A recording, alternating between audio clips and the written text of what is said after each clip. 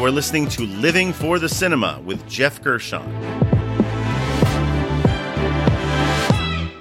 I am a cinema enthusiast of all genres, here to discuss with you one film every episode. The good, the bad, and the ugly of what makes each film unique. And just as a warning, these films might be in theaters now, or they may be from 10, 20, 30 years ago. But regardless, there's a strong possibility that I will be revealing spoilers. I might give away the plot or the ending in this review, so just be warned. The film we are here to discuss is Army of the Dead. Oh, Scheiße. You got know when to fold up, know when to walk away, and know when to run. You never count your money. When you're sitting at the table, there'll be time enough to count. When the deal's done. It just came out in theaters on a limited release a couple weeks ago, and just last week it came out on Netflix. I happened to see it in theaters. Army of the Dead was directed by Zack Snyder, and it stars, and bear with me as some of these names I might not get right, it stars Dave Bautista, Ella Purnell, Omari Hardwick, Anna de la Reguera, Matthias Schweighofer, Nora Arnezeder, Hiroyuki Sanada, Garrett Delahunt, Tig Notaro, Raul Castillo, Huma Qureshi, and Samantha Wynn. And bear with me if I got any of those names wrong. If I had to pick the genre, it's actually pretty simple. This is an action horror zombie epic. It's a zombie movie, and I like zombie movies. So let me start things off by first saying that I know it sounds a little nutty to say this for a gore-filled action horror epic, which mainly focuses on a ragtag crew of mercenaries who are trying to take $200 million out of a zombie-infested Las Vegas. But this might be the most mature film Zack Snyder has ever directed. Just to give you some background, I have a mixed history with Zack Snyder. I'm not a fan of all of his movies, but I did actually really enjoy his remake of Dawn of the Dead, which came out in 2004. And I would probably say that was probably my favorite Zack Snyder film. So let's go back to Army of the Dead now. This film is probably at least 25 minutes too long, but strangely, the length is not due to the typical overindulgences of other Zack Snyder joints.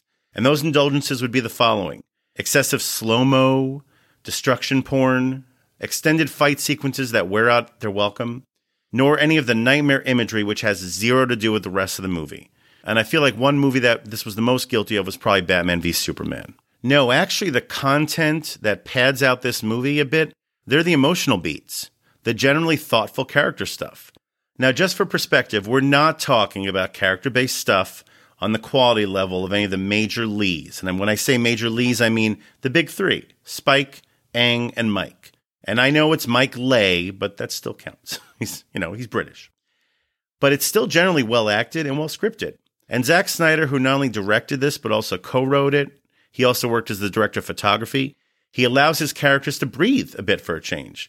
Even if you can believe this, his zombies, even though actually technically can zombies breathe, I'm not sure. But there are no shortage of moments when both the living and the undead characters in this film are just allowed to feel. That's right, feel. Now, this might come off as me mocking it, but I'm not. It's just a very distinctive choice, which I can respect on Zack Snyder's part. That said, does it always work? Well, I'll throw out a couple of potential examples for you in two older films, which I would consider two of the premier genre films that this would compare to. So for these two examples, we'll pick out two of my favorite films in this genre, the action horror genre, if you will. One of them, let's say Aliens. If you've seen the movie Aliens, you might know what I'm talking about. Let's say about halfway through the movie Aliens, the story suddenly takes a 40-second, even let's say a minute aside with Bill Paxton's Hudson. Game over, man. That's what he said. Man, game over, man. It's game over. He's just alone and crying. He's realizing that he's lost most of his friends and that he's not likely to make it 16 more days to be rescued. He's pretty much shattered at this point, and the camera lingers on him crying. Now let's say another example, Predator. Let's say 2/3 of the way through the movie Predator, the camera stays on the Predator's mask-covered face for about a minute as he admires his new trophies, but his smile starts to drop. And he gradually starts to feel more dread as he realizes that the one human he has truly come to like and respect, and that would be Dutch, played by Arnold Schwarzenegger, that this human is out there planning to kill him, and that he might actually have to kill Dutch. This greatly saddens the Predator, and he's genuinely torn up about it, and we see this all visualized. What the hell are you? Now, if you've seen either of those films, and if you feel that either of those moments that I just speculated, if you will, if they would have added to your enjoyment of those movies, then you might not just respect, but you might love what Zack Snyder has done with this movie. But for me personally, look, I'm as appreciative as anyone for wringing emotion out of a wild situation like this, but it just didn't always work. Now, when the camera is on our star Dave Bautista, it does work. He is genuinely good in this movie, and besides handling those emotional beats well, he's a fiercely committed and entertaining action hero. Is there anybody else here who hasn't killed a zombie? Well, we all know the basics. Zombies, shamblers, the undead, whatever you want to call them. When it comes to killing them, it's all about the brain. If one comes at you, shoot it in the brain. It's that simple. Any questions? The suspense and action set pieces in this are genuinely impressive. They're really well staged. Now, you would think that after 10 years of The Walking Dead, and just for context, I used to be an avid fan of The Walking Dead until that Glenn Dumpster incident. We'll leave it at that. But you would think after all this time with The Walking Dead that every conceivable scenario involving hordes of zombies would have been explored. Well, Snyder smartly takes full advantage of both the casino settings and the dark corridors of abandoned hotels to create some new inventive ones involving zombies. One standout sequence I would have to say involves our crew of would-be thieves. They're slowly working their way through the dark rooms of, quote, hibernating zombies, and they're quietly maneuvering through mazes of undead who are just standing there at attention, and these people only have glow sticks to guide them. Suddenly, one of our characters, Chambers, who's played really well with some effective action chops by Samantha Wynn, she finds herself surrounded by undead that are suddenly waking up, and she has to carve her way up through them, close up with a survival knife. She's always going for the head, of course, Zombie 101. And the sequence just builds nicely until it culminates with a moment when the others find her, which genuinely had me fist pumping in excitement. And this film has a lot of good moments along those lines. As a pure action horror film, it delivers all the excitement you could want all the way through the climax, which does lift a bit from Aliens, if we're being honest. But hey, if you're going to steal from the best. The makeup and visual effects work for the undead in this film is next level stuff. There are zombie showgirls, and there's zombie Elvises, there's a zombie horse, and there's a zombie tiger. That's right, a zombie tiger, which is perfectly realized. The film has the setup for a caper movie, and that aspect of the film is also generally handled well. Our safecracker Dieter, who is charmingly played by Matthias Schweighofer, I love that I could say his name. He has some funny moments bonding with the zombie-killing muscle named Vanderho, who's also nicely played by Omari Hardwick. I got the bride. I shot it 3 times. Actually, it was 4. 4. Woo! Not zombie killing material, my ass, Mr. Vanderho. Characters like theirs are sometimes blatantly used for comic relief, but they never wear out their welcome. But now taking us full circle, this brings me to the aspect of this film that did wear out its welcome, and it's those emoting zombies. Now, the idea of zombies who feel and or have feelings for other zombies, it's a nifty one in theory. I gotta say, it's nifty. It's unique. But in practice, in this film, it's overused, and it genuinely pads the movie.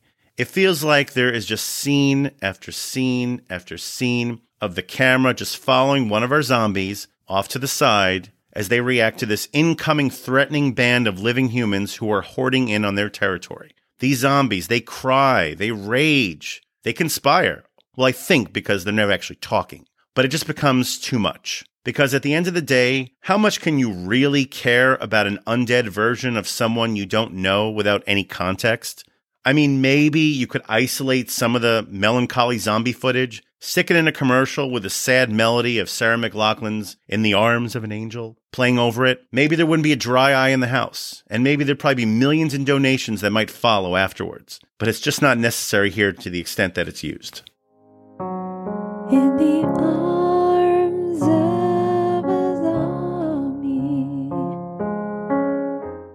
So overall, this was a noble effort by Zack Snyder, and it's still very entertaining for most of its runtime. And after this and his recent cut of Justice League, he's headed in the right direction, and he possibly even has a truly great genre movie in him to rival a Predator, Aliens, or The Thing. Seriously, Snyder has the directing chops to pull off something like those films. In my opinion, he just needs... Now, take a deep breath here, Snyder bros. For what I'm about to say, be warned, what I think Zack Snyder really just needs is a strong-willed producer or studio to rein him in a bit. I know, crazy idea, I know. But that's right. Someone like a Scott Rudin or Joel Silver in his heyday. Joel Silver produced the Die Hard and Lethal Weapon movies, just for context. Scott Rudin, he's produced like award-winning films like The Social Network. Someone strong, a strong-willed producer who's going to give Snyder the toys that he needs and the leeway to push the envelope a bit when it comes to stretching what can be accomplished on screen, but also someone that makes sure he keeps the story and the tone focused and under 2 hours. That's very important, under 2 hours. His last two films, Snyder's last two films, have taken him in a more thoughtful direction, and I dig that. They just need to be tighter. Oh, and for the record, this is playing on Netflix, but I saw it in the theater and it looks great. So you could see it on Netflix, but I would advise you to see it on the big screen if you can. And now that brings us to the categories, the awards. The first category is Best Needle Drop. This would be the best song cue or the best piece of score used throughout the runtime of the film. As I've said before, music is very essential to film.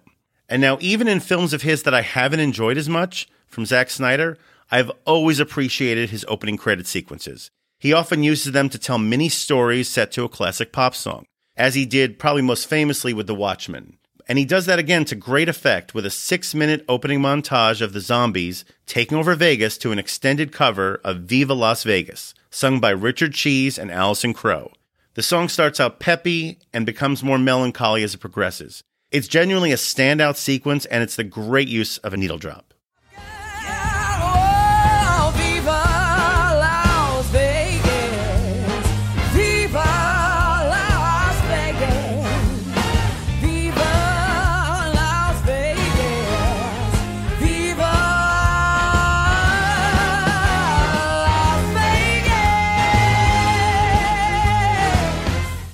The next category would be wasted talent. Now, this would be the most underutilized person or people or talent involved with the film. This is a strange one for me, but just bear with me. If I had to pick wasted talent, Netflix. That's right, Netflix. The company which has revolutionized how people watch movies and TV series over the past 15 years. Netflix is apparently spending more than $10 billion per year. That's right, $10 billion per year creating content. And it's really nice that they're giving top-flight auteurs like Martin Scorsese or Alfonso Cuarón the massive budgets and creative freedom to direct the films they want. That's why a couple years ago, Scorsese's The Irishman was more than 3.5 hours long. But therein lies the rub. Did it have to be 3.5 hours long? Now, I'm a huge Scorsese fan, and we'll get into that in a separate review. And The Irishman was a good movie, but it could have been significantly better if it was pared down a bit. And the same goes for Army of the Dead. Relax, I'm not comparing Snyder to Scorsese as directors by any stretch. Actually, the fact that a studio was willing to plunk down more than $90 million, that was the budget for this, more than $90 million to Zack Snyder to make a hard R-rated zombie epic, very cool. But why not have some creative control to make it a more palatable movie? This goes back to my thinking that genre directors like Snyder, they need the money men to rein them in a bit sometimes. And why can't Netflix do that? Netflix has the power. They're currently the biggest content creator on the planet right now. There wasn't anyone behind the scenes there who just said at one point during the production of this movie, hey guys, does a zombie movie really need to be 150 minutes? My point being that with all the money it's throwing around right now, I would not mind Netflix flexing their muscles a little bit more with filmmakers to make tighter movies. So Netflix is the wasted talent.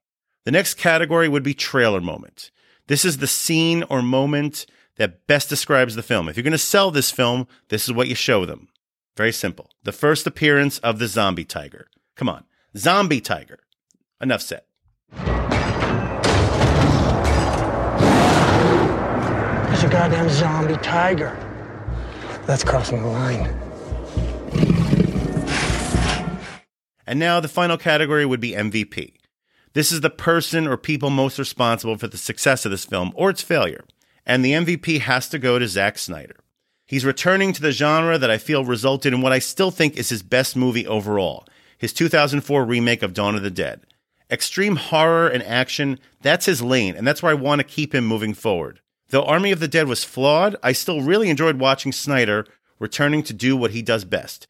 He has, as a filmmaker, he has R-rated, fatalistic sensibilities, and they just work better for zombies than they do for Superman. So welcome back, Zach. Now, if I had to rate this film, I would rate it 3.5 out of 5 stars. I liked this film, and as I said before, it's on Netflix, but I would recommend seeing it in theaters if you can. And that ends this episode of Living for the Cinema.